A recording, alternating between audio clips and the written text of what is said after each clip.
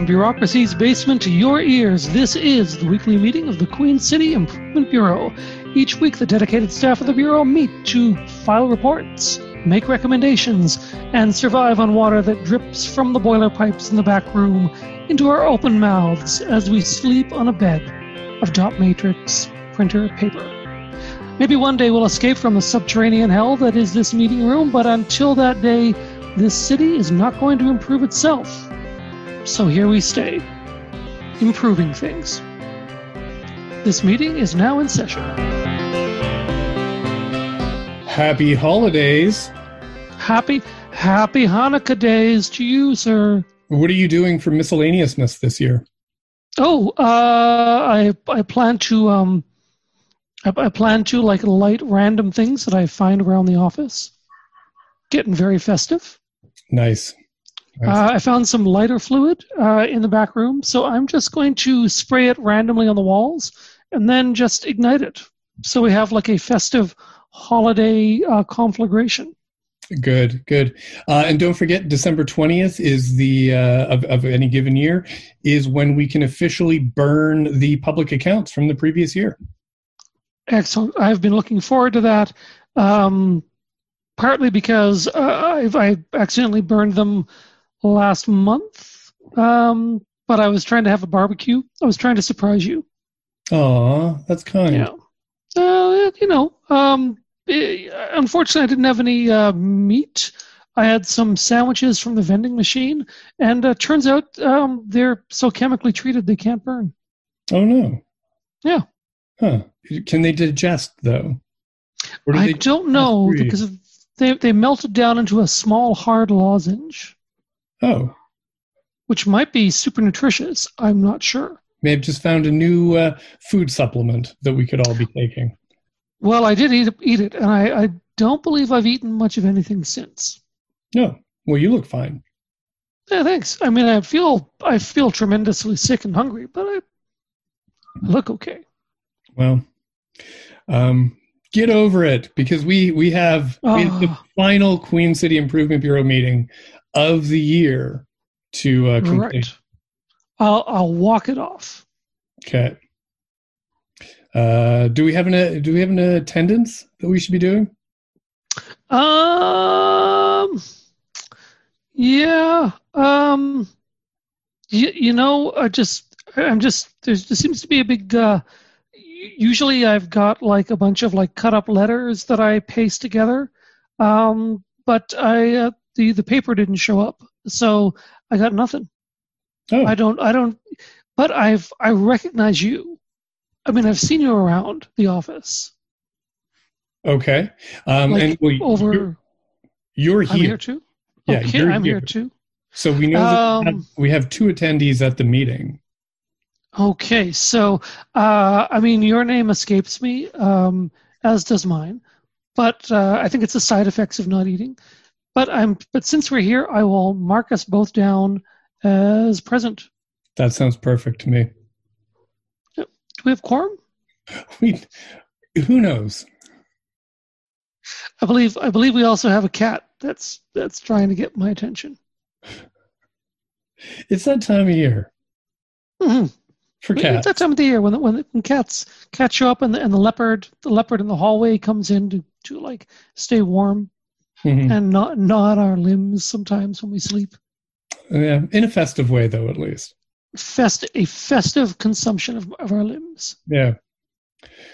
All right. Well, if we're going to call this meeting to order, I guess I'll take a look here at the agenda. Mm-hmm. And, there's this doesn't really impact us so much because we cannot be more isolated and quarantined from the general public. But right. Apparently there is a plague ravaging the surface world. So I have heard. And they're having to pass all these rules and laws, basically forcing people to live more like us to keep themselves safe. So stay in a basement, keep the lights turned off, lick your boilers, and don't interact with other humans, and become pasty and white, and you'll live to see the surface again, apparently. That sounds great. Well, I'm already kind of pasty and white, so I'm in a basement. I don't see the outside world. I barely breathe. So I feel pretty good about my chances. You should be on the posters for the response to the COVID plague. They tried putting me on posters for another thing. Apparently, children cried. Oh. So, yeah. It wasn't for Weeping Children's Day? It was not for Weeping Children's Day. It was not, yeah. And Weeping Mothers and Children's Day alike, not that. Well, the news reports that I'm getting say that they have just passed some new rules to help people get through this plague and through the holiday season during the plague. And the rules that have been passed, apparently people starting this Thursday, so we're recording on a Tuesday, on the Thursday, people should only be mingling indoors with the people they live with. And if you live alone, you can go visit one other family of less than, okay, so the report is less than 5 people. When did, this is digression, when did the Surface World editors decide that it was acceptable to refer to less than 5 people instead of fewer than 5 people? This is a good question, because saying less than 5 people grammatically makes no sense. And yet I'm seeing this, I think this might be a symptom of COVID, that your grammar starts to fall apart. Or it may be a symptom of COVID that people begin to fuse together into like a lump. Oh. Like you get like lumps of 5 people. Right. So people is now just a unit of mass and not a discrete number. Right. Yeah. So yeah, less than 5 people. Okay, that makes more sense. Okay, good. I'm glad we cleared that up. Thank you. Me too. Another thing that's going to be happening starting December 19th. This blows my mind. Casinos and bingo halls have to close down on December 19th. How have they been open all this time in the first place? Is this your question, sir? That's my question. Yeah. Can you explain this to me? What is the deal with casinos and bingo halls that they need to stay open until practically Christmas? Somebody somewhere said, "What about the casinos and business and bingo halls? Won't somebody think of them?" And somebody in a room somewhere with other people said, "Oh yeah, them." Huh. And that's what happened. Huh. Aren't these basically government things? You would think they'd be the easiest to close down. You would think that a government would be able to govern in times of a genuine public health crisis. But sometimes governments don't govern. Huh. That's if their philosophy is in regular times not to govern, then they will find themselves woefully unequipped for difficult times when they need to govern. That's interesting. Is my take. That's interesting. Hey, this is true. I used to work in casinos. For many, many years, I was a blackjack dealer. Every summer, I would work in casinos, and that's how I would make my living, by dealing blackjack at casinos. I left that industry convinced that casinos are nothing but buildings in which to house the miserable. Because I typically only worked I was just a seasonal worker, I only worked in the summers. I would never get the sugar evening jobs when you got like the big tips, but mostly I worked the afternoon shifts. Afternoon shifts in casinos are the saddest cavalcade of sad sacks and Willy Lomans that you can imagine. The clientele during the daytime at a casino is mainly people on their pensions who are coming in and they get their pension check. They come in and they blow their pension check at the blackjack table.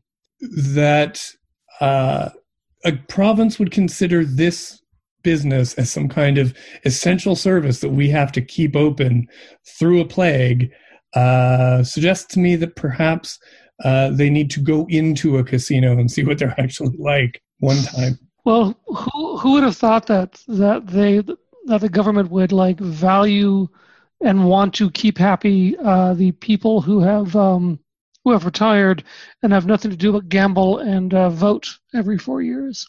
I guess that's it, hey? But, and bingo halls, I don't know. I've also worked bingos. Mm-hmm. Me too. This would have been before mass cigarette smoking indoors bans were put in place. Oh, me too. Yeah. So any damage that I have to my lungs is from those few days that I worked bingos.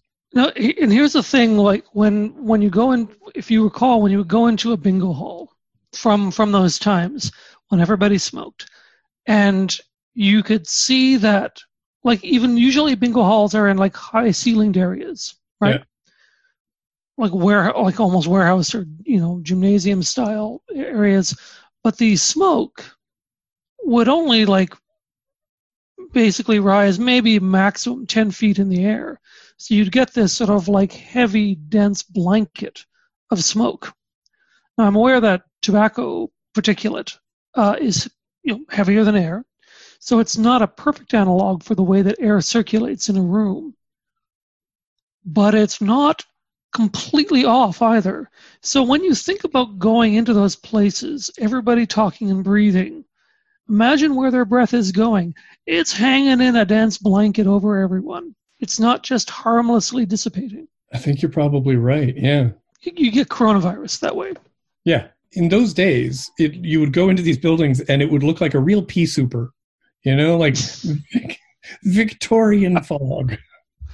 That's right. And now it's just an invisible pea souper of COVID. Right. Well, fortunately, after December 19th, we no longer have to worry about getting COVID while gambling. That is excellent. What else do we have for new measures? Hair salons, massage parlors, they're going to have to go down to half capacity. Events can still host events up to 30 people, but they can't serve food. Why? I think because everybody's pointing in one direction. So all their COVID is because on the stage at these events, you have the creative class, which don't typically vote in a certain way. And all those COVID particles are being pointed at them. That's my theory. It's a conspiracy. Yeah. Lastly, a notable point is on Christmas Day, retail services will be reduced to half capacity, and large retailers will be reduced to 25% capacity. So the whole pre-Christmas shopping season is effectively a free-for-all. And on Christmas Day, this changes. The thing that outrages me about this is that this government has canceled Boxing Day. There's nothing sacred anymore. Right. I want to shop at pretend sales after Christmas. Actually spend more, because Boxing Day sales are kind of a scam. So there we go. I am so disheartened that we cannot blow our budgets on an orgy of like post-Christmas consumerism. Well, I thought the whole deal with Boxing Day is that you were supposed to be escaping the family that you've been trapped in a house with by going to the mall. And so that premium price is to get you out of more awkward conversations with your racist grandfather. That is exactly it. Oh, hey, this is off topic, but I would like, can I read you an email I just received? Absolutely. Okay, this is a LinkedIn network invite saying, Aidan, please add me to your LinkedIn network. Okay. And this is the intro bio from the person. Hello, I am X. I don't want to say the person's name. A wife, mom, grandma, blogger, and entrepreneur! ! I love to connect with other people who may have similar interests! ! Let's connect and see how we can network! ! Networking is the number one unwritten rule of success in business! ! And this person's bio says, creating a better future! ! If you want something big, you can't do it alone! ! Alberta, Canada. What? Now, generally when people send me LinkedIn invites, I kind of just say, okay, I'll accept them, because who pays attention to LinkedIn? Yeah. Whomst amongst us. But I just get the feeling that with this person, I would accept their LinkedIn invite, and probably within maybe days, I would start getting weird anti-mask and COVID conspiracy stuff. I've always felt that LinkedIn was the stalker of social medias. And so, yeah, I've never actually gone onto it. What value do you get from LinkedIn? I every so often I get people saying, "Is there a job where you work?" Okay. And I say, "Check SAS jobs." Right. Well, that's very kind of you. Oh yeah, well, because where I work, breaking kayfabe here, my day job is a great place to work. So if people want to work there, I say go for it. But by and large, the best thing about LinkedIn is seeing like mass email stories from like career influencers, and they're like absolutely bonkers, almost certainly that never happened tales. Like interviewing a guy on Zoom. Like there's a famous one. Like there's a boss saying, "I interviewed this guy on Zoom. He didn't look very professional. I could see his family in the background. And I told him I wasn't impressed. And then he said, 'Sir, you have to understand, I haven't had a job in 3 years, and we all live in this very small apartment.'" And the interviewer was so moved that he offered him a job on the spot, and then the guy hugged his wife and like right then and there, saying, "Babe, we got it." Like there's a lot of this shit, and it is delightful. It's almost certainly nonsense, but that's where you get it. LinkedIn. I don't have Facebook anymore, so LinkedIn is the closest I get. Oh. Yeah, that just makes me sad. You are missing, also a digression. They've updated the look of Facebook, and it is no longer like a caustic fluid on your eyeballs. It's no longer like rubbing yourself with the sharpest edges of the 1990s internet. Because what they've done is they've made it look like Twitter. Yeah, it is almost indistinguishable from Twitter now. So it's got the same clean look. It's got the same rounded edges to everything. It's still a horror show. It's still something that needs to be avoided like the plague. It's not as like aesthetically vomit-inducing. All right. Anyways, I just wanted to go over one last thing related to the COVID response, and it's just mask bylaws and how we do have a mask law in Saskatchewan. It didn't come too long ago, though. Like we can still, like a new baby, we can still age the mask bylaw with numbers of weeks. But the city of never shake your bylaw, by the way. No, never. Absolutely not. In August, City Council had actually brought a mandatory mask bylaw forward. So this was long before the province even considered any kind of mask bylaw or mask rules for the province. It would have had an enforcement mechanism. It would have made masks mandatory in all public indoor spaces. And every single member of the council at the time, this is before our new council, every single councillor had signed on it, and the mayor. So there was massive support for this mandatory mask motion that would have led to a bylaw.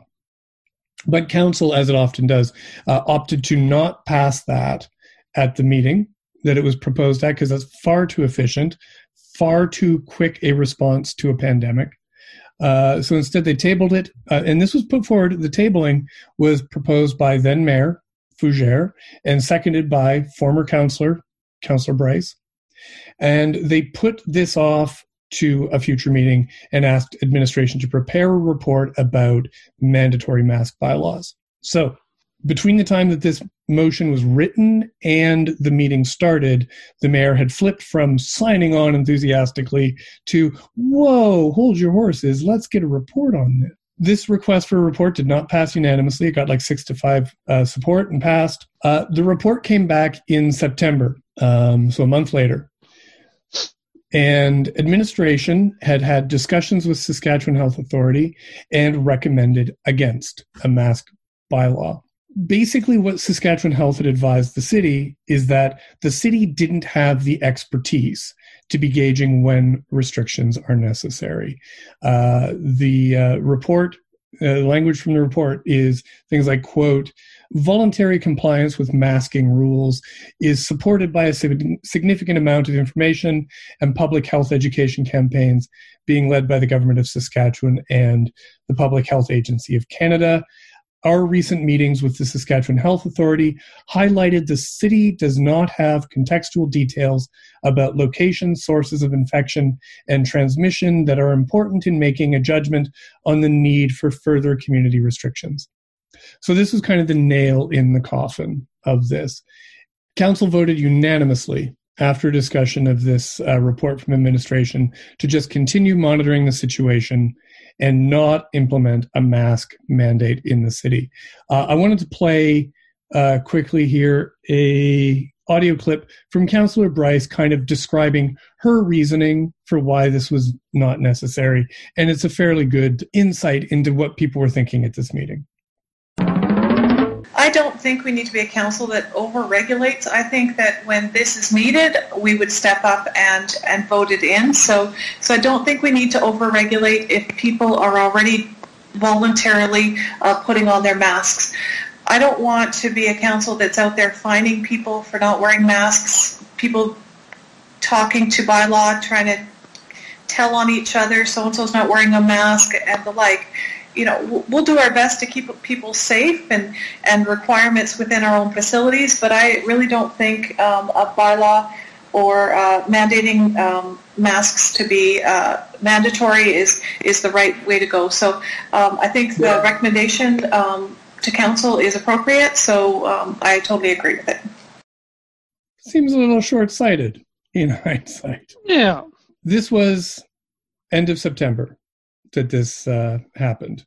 At that time, we were at 24 cases active in the city of Regina.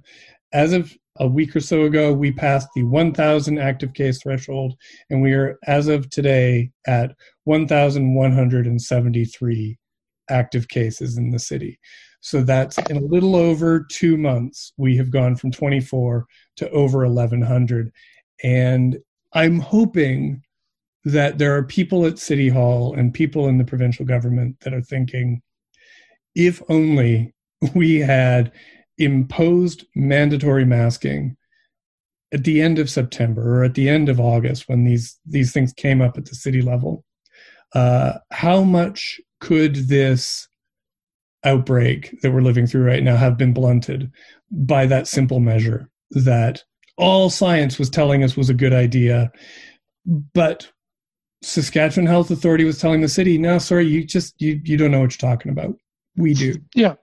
I think it's also worth noting that between the time that motion was written and that motion was voted down, so over the 4 or 5 weeks, that coincided with the first sizable anti-mask rallies at the legislature in Regina.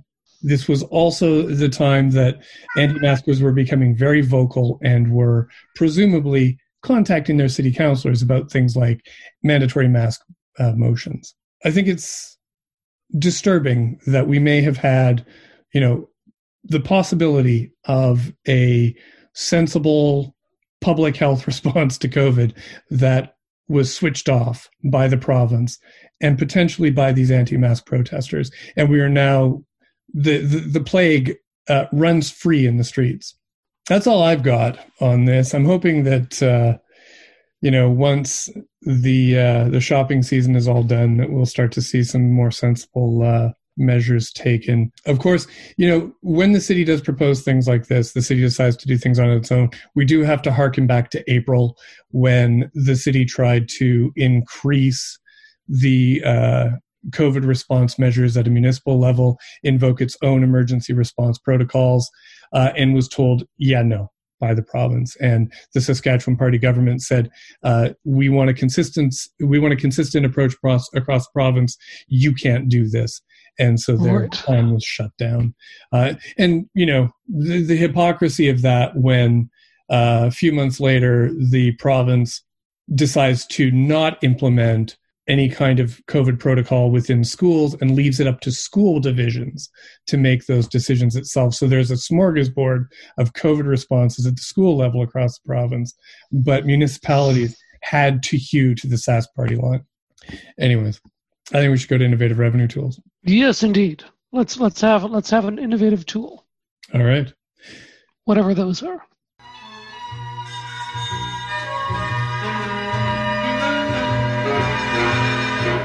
The Queen City Improvement Bureau would like to acknowledge the Regina Warehouse Business Improvement District for their support of our show. The Regina Warehouse Business Improvement District, improving the district where there are warehouses in Regina. So those are some fine innovative revenue tools. Very innovative.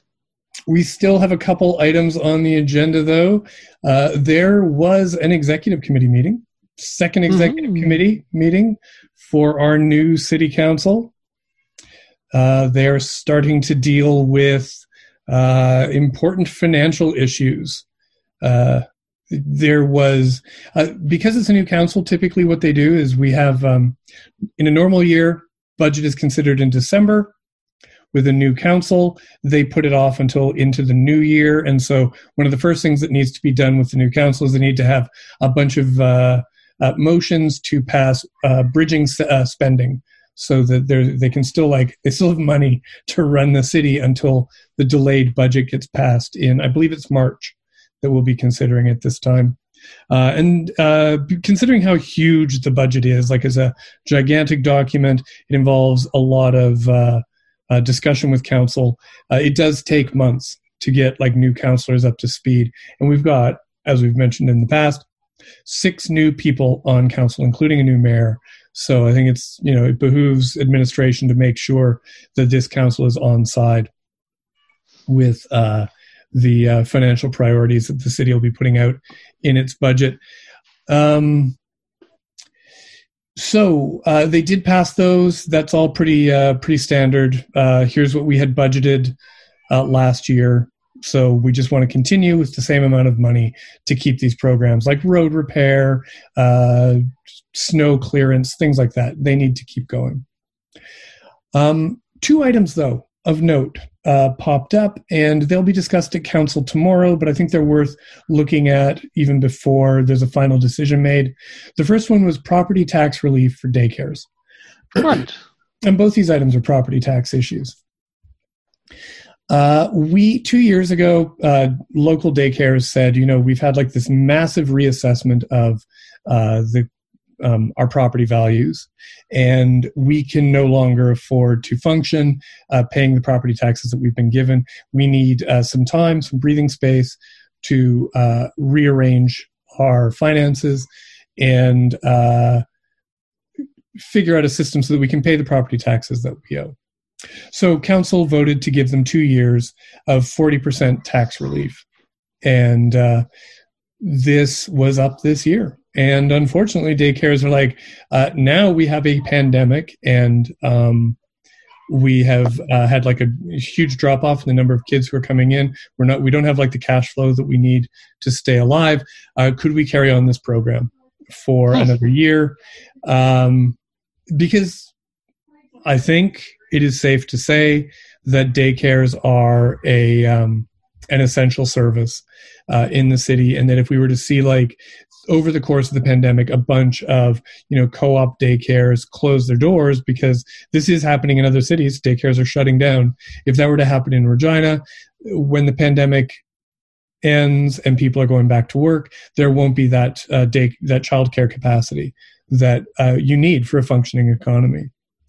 And this will only cost the city $63,000, this 40% tax relief. It's almost, at this point, $63,000 is such a small amount.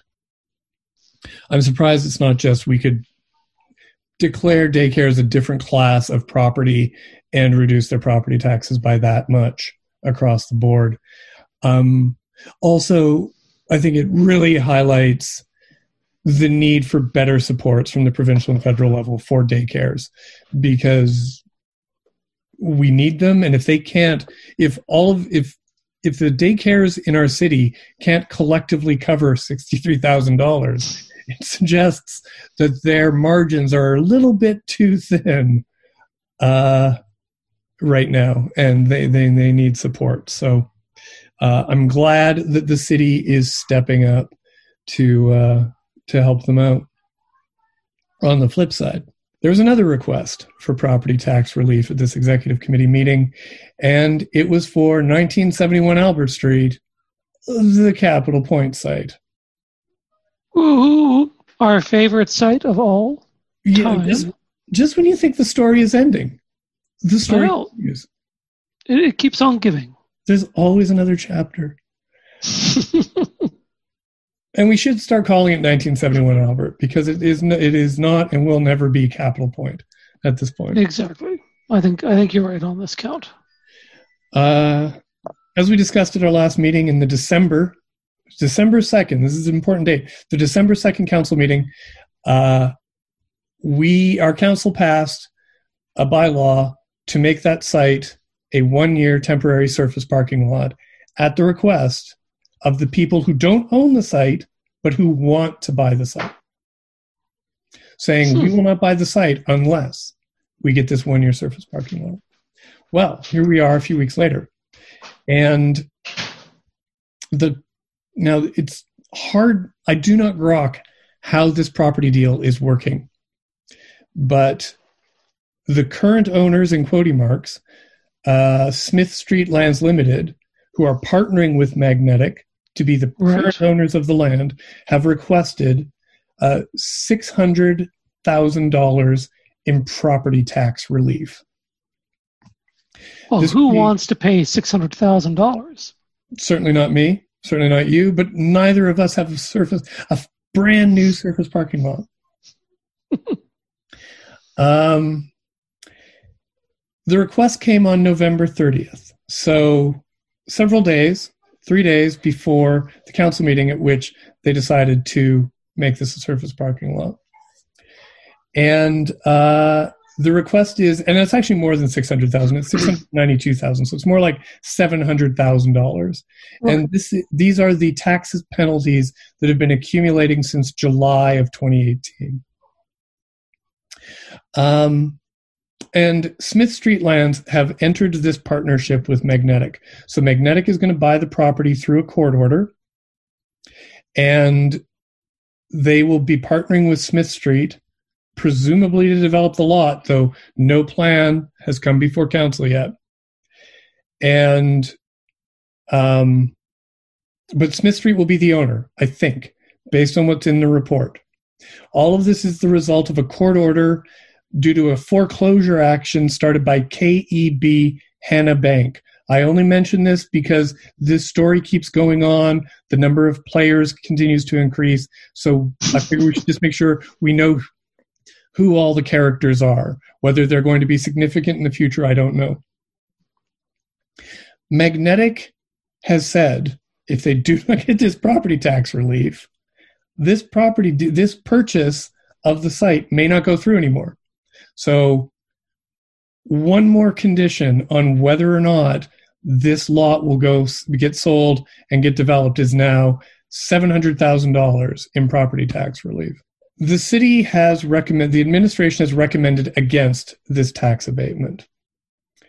They have said that there is no standing. There's no legal reason why they should have to do this.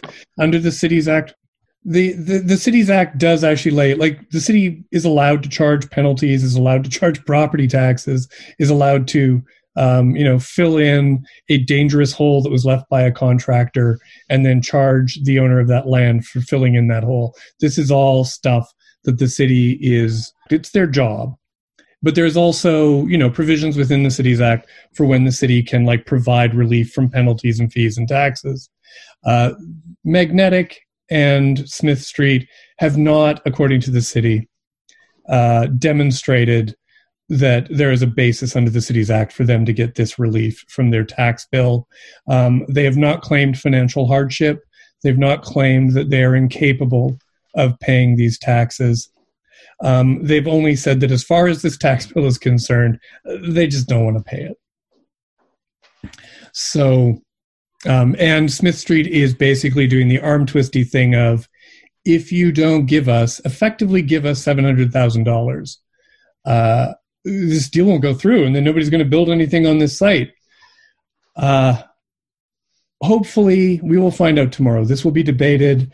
Presumably, somebody from Magnetic or Smith Street will come to council to plead their case and why they should be given $700,000. So we will hear the other side of the story, and this will be decided. Hopefully, council will not be swayed and will hold the property owner to pay the bill that any other one of us would have to pay if we were in arrears on our taxes. Right. Yeah, like I would love to phone up CRA and say, hey, I'm going to, you have to like give me a big tax rebate or I don't pay more taxes. I don't actually understand what's going on with this, but okay. It's absurd. One nice little side note is that if this doesn't go through, if they don't get their $700,000 and Magnetic does pull out of the deal as they're threatening, and this site does not get sold and it stays in the hands of, presumably it's still owned by Westgate, the original owners of the site. If it stays in their hands, on December 2nd, council passed a bylaw allowing a 1-year temporary parking lot on that site. The zoning, what do you call it? The zoning that was applied to that lot is on the lot. It's not with the owners. So whoever owns this site will be able to put a surface parking lot for a minimum of 1 year, whether it's Westgate or whether it's the new owner. You get a parking lot on that site, even though the reason they were given that parking lot is to facilitate the development of that site. If this deal doesn't go through, that is untethered, and it's a hilarious little outcome. Okay, so just get this straight. So if the deal goes through, we get a parking lot. Yes. If the deal doesn't go through, we'll probably still get a parking lot. It's likely, yeah. If the core of the Earth overheats and blows up the entire planet, flinging it into molten bits to the edge of the solar system, we'll probably still get a parking lot. That site was destined to be a parking lot from the very beginning. Yep. And there's nothing we can do. Destiny is more powerful. We know the future. That will be a parking lot, and no matter how we try to dodge that future, fate keeps bringing us parking lot. Closer and closer to like a smooth asphalt grade. Okay. Anyways, we are on 91.3 FM CJTR, tuned into the community. We're the Queen City Improvement Bureau. Okay, that's it. This will be the last council meeting of 2020. There are no other meetings on the schedule until 2021. So that is the 1971 parking lot tax rebate schlemazel is the only thing I'm going to the meeting for. When this is all done, what should I be binging, Aidan, on the streaming?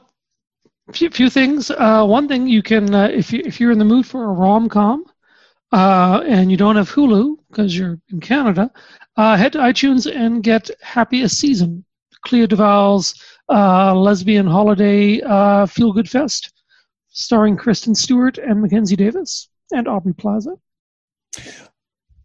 What I have heard is that Aubrey Plaza is fantastic. Dan Levy is fantastic. Mm-hmm. That Aubrey Plaza and Kristen Stewart have like electric chemistry, but they are not the romantic couple in this film. Nope. But is it still worth seeing? Yes. Okay. Yeah, because people are not rating Mackenzie Davis or her character highly enough, and I understand because she's deeply closeted and doesn't always do the right thing in the course of the movie. So people are going off, but they're wrong. Okay. And I think, it's unfair because I think Aubrey Plaza has like electric chemistry with everybody. Yeah, that's true. Yeah, it's a universal condition. Yeah. What else is there a series that I need to be watching? Well, I mean, if you're in the mood for some high sci-fi adventure, on Disney Plus, we've got some Star Wars Rebels, some Star Wars Clone Wars, which ties in nicely to the current Mandalorian streaming series, about to end its second season, I believe, this Friday. Yes. So you plenty of time to catch up. Okay. It was.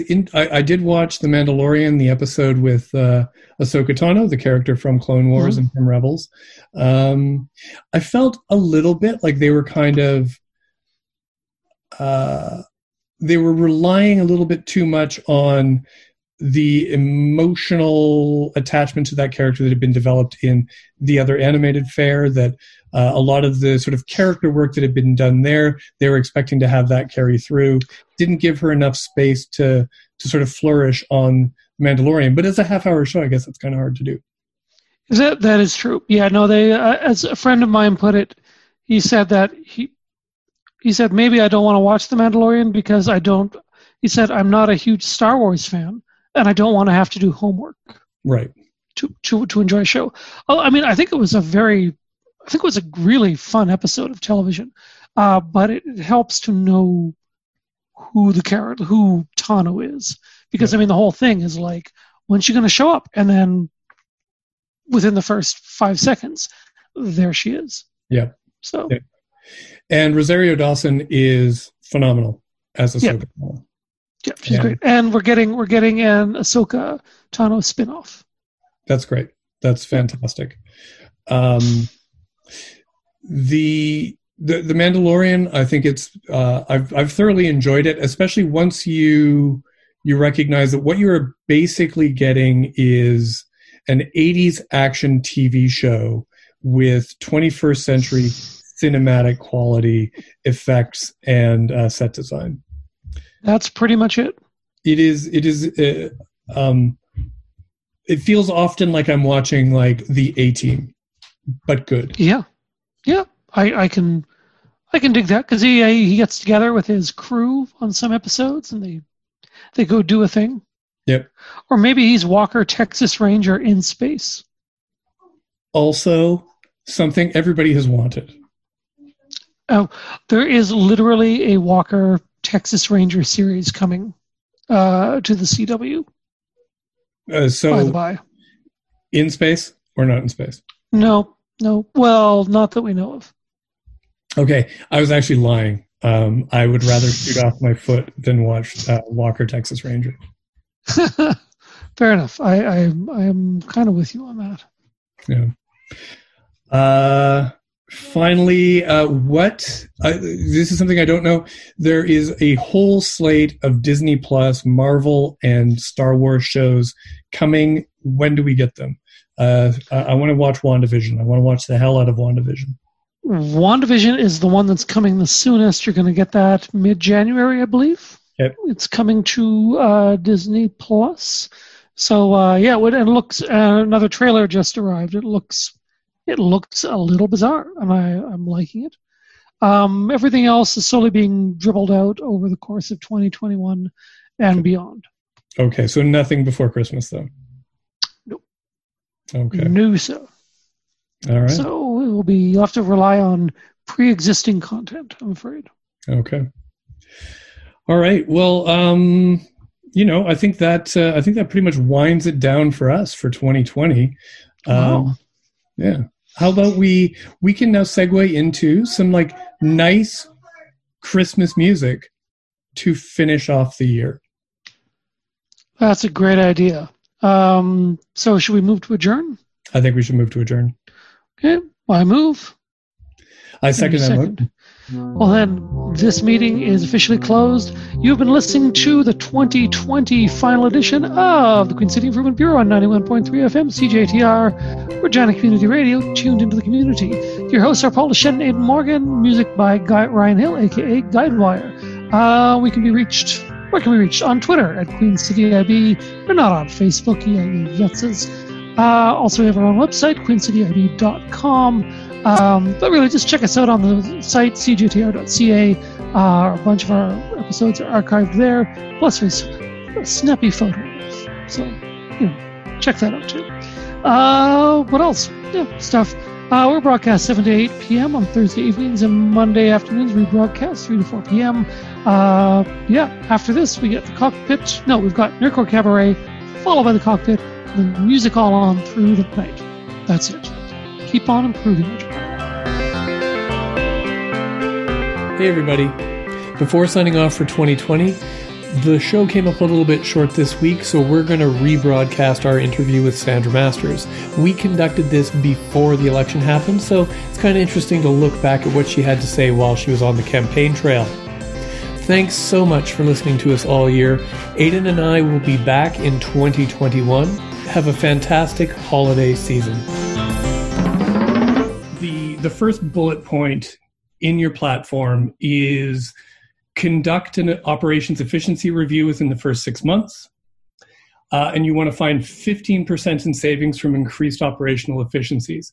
So my question is, like, 15% of what? Because city operations are like $472 million. That'd be like 15% of that is $71 million. Is that actually your goal? I think I just like to set a goal, and I think 15%. Frankly, when you're in a downturn economy, you should be looking for 5, 10, 15% all the time. And I think cities should be held to the same kind of level of that. If you fall short of it, that's fine. But if that's what everybody's looking for, at least you're shooting at a place which isn't some sort of 5% number. Look, I've had discussions with people that work at the city, and some of these ideas come from people that actually do the job when they look at it in terms of, we have a real problem in the city, both within and without city structure, about kind of operating in silos. Like, that's the word I keep hearing. We're all kind of stay in your lane sort of principle, where you do what you do and don't pay attention to anybody else. When we all know, whether it's life or work or anything else, if you can share what it is you're doing with somebody else, sometimes you figure out, wait a minute, we're duplicating something, or we're doing something that we shouldn't be doing because it's not necessary, or we have too many of X, whatever it is. And I just think if you start peeling that apart and have people set a target and have people go after it, I think you'll be pleasantly surprised by what you find. Like, what scale of a review are you talking about? Are you talking about like a management review? Like, do you have like a plan in mind for how this would look? I think I understand it in terms of business units. So if you drill down into business units and you start at the top and you say you're going to find 15%, and then every layer underneath that is going to look for something, because to your point, it's a $400+ million budget, but some business units have $250,000 that is in their purview. Go have a look at it. I believe there's lots there that exists. And there's an accountability piece, but an ownership piece. And I think when people have a sense of ownership and a little bit more control over what it is they're doing, and getting kudos for it, like, I just think there's a bit of it, which is, even though it sounds like it's something potentially negative, I don't think it is. I think there's a review where everybody's important. Everybody that contributes to that bottom line or that expense line is important. And let's look at something collectively that we can improve upon. I think, though, that when some people would see a number like 15% and compare it to the operations budget of $472 million, I think there may be a concern that people would see numbers that huge and worry that the only way to achieve that is by getting rid of people. There are certain business lines that we can't lose any people from. I don't think it's about people at all. And I'm just going to give you an example, okay? So 10 years ago, there was a study done, one of the many that sit on a desk somewhere, that suggested certain things could happen with a couple, for example, that are underused and, just badly in need of repair that money's never going to go into. And had they decommissioned 2 of them at the time when we had replacement coming on stream, would have saved the city $16 million. Over 10 years, mind you, but $16 million. Well, my math works, $1.6 million. I'm sorry, your audio cut out just when you said what that was sitting on the shelf. There was a study done on some of our city rinks. Okay. Yeah. And so you can get up in arms about city rinks and whatnot, but if you're going to end up, this is part of this planning thing, which if you look ahead, you have to know what needs to be addressed, or you end up you end up in a situation where multiple facilities at the same time, or our water pipe system or our underground utilities, everything starts to fail at the same time, and then it becomes overwhelming as opposed to planning for it. But there's an example where it's 1.6 million per year. It has nothing to do with people whatsoever. It has to do with the fact that we have aging assets and we need to plan better for how we either upgrade, replace, or decommission them. Okay, I want to put a pin in this for a sec, and I want to jump ahead to you. You also mentioned, because I think this is tied into it, you mentioned in your platform that you want to rejuvenate the downtown by attracting investment into the core. We had a downtown neighborhood plan that was passed in 2009, and then that was it informed and was incorporated into the official community plan. That you're identifying a need for rejuvenation. Does that imply that you see that downtown neighborhood plan as sort of failing the promise that it had offered? Failing the promise, or simply not being followed, or some combination thereof. I'm going to come back again to when you have, it's 10%. I've heard the number 15. I've heard the number 8 in terms of the property tax for the city that comes out of that downtown core. And I think it depends on where you draw that line. But if it's in that 6-block radius, it's 8%. If it's slightly outside of that, it starts to climb. And I think the frustration is when you walk down some of those streets, not Victoria Avenue, it's been fixed. Out in front of City Hall looks fantastic right now. But some of those other streets are like this, you can't push wheelchairs on them because they're so cracked or whatever, or it becomes quite difficult. We piecemeal stuff in this city because in order to mollify, maybe is the word to use, some particularly outspoken group, we do one small thing. And I'm going to go back to planning. It's just start attacking it methodically, put it into a multi-year budget, and you'll figure out every year we're going to spend X amount of dollars and we're going to do this, this, this. The other thing is there's an intensification levy that the city put into place because they have this mantra that growth should pay for growth, which ironically hinders growth because we have dilapidated buildings, which some of them just need some love. And if a property owner or someone looking to locate downtown didn't have to spend an extra 30% on the value of the renovation or the overhaul they wanted to do, that would you kind of get out of their way then. By not having a disincentive, it's an incentive at this point in time. And I really think downtown that's necessary in terms of we don't need vacant buildings. We don't need more parking lots. We need people to live there. We need people to come and locate there or to operate within the existing structures that are now vacant.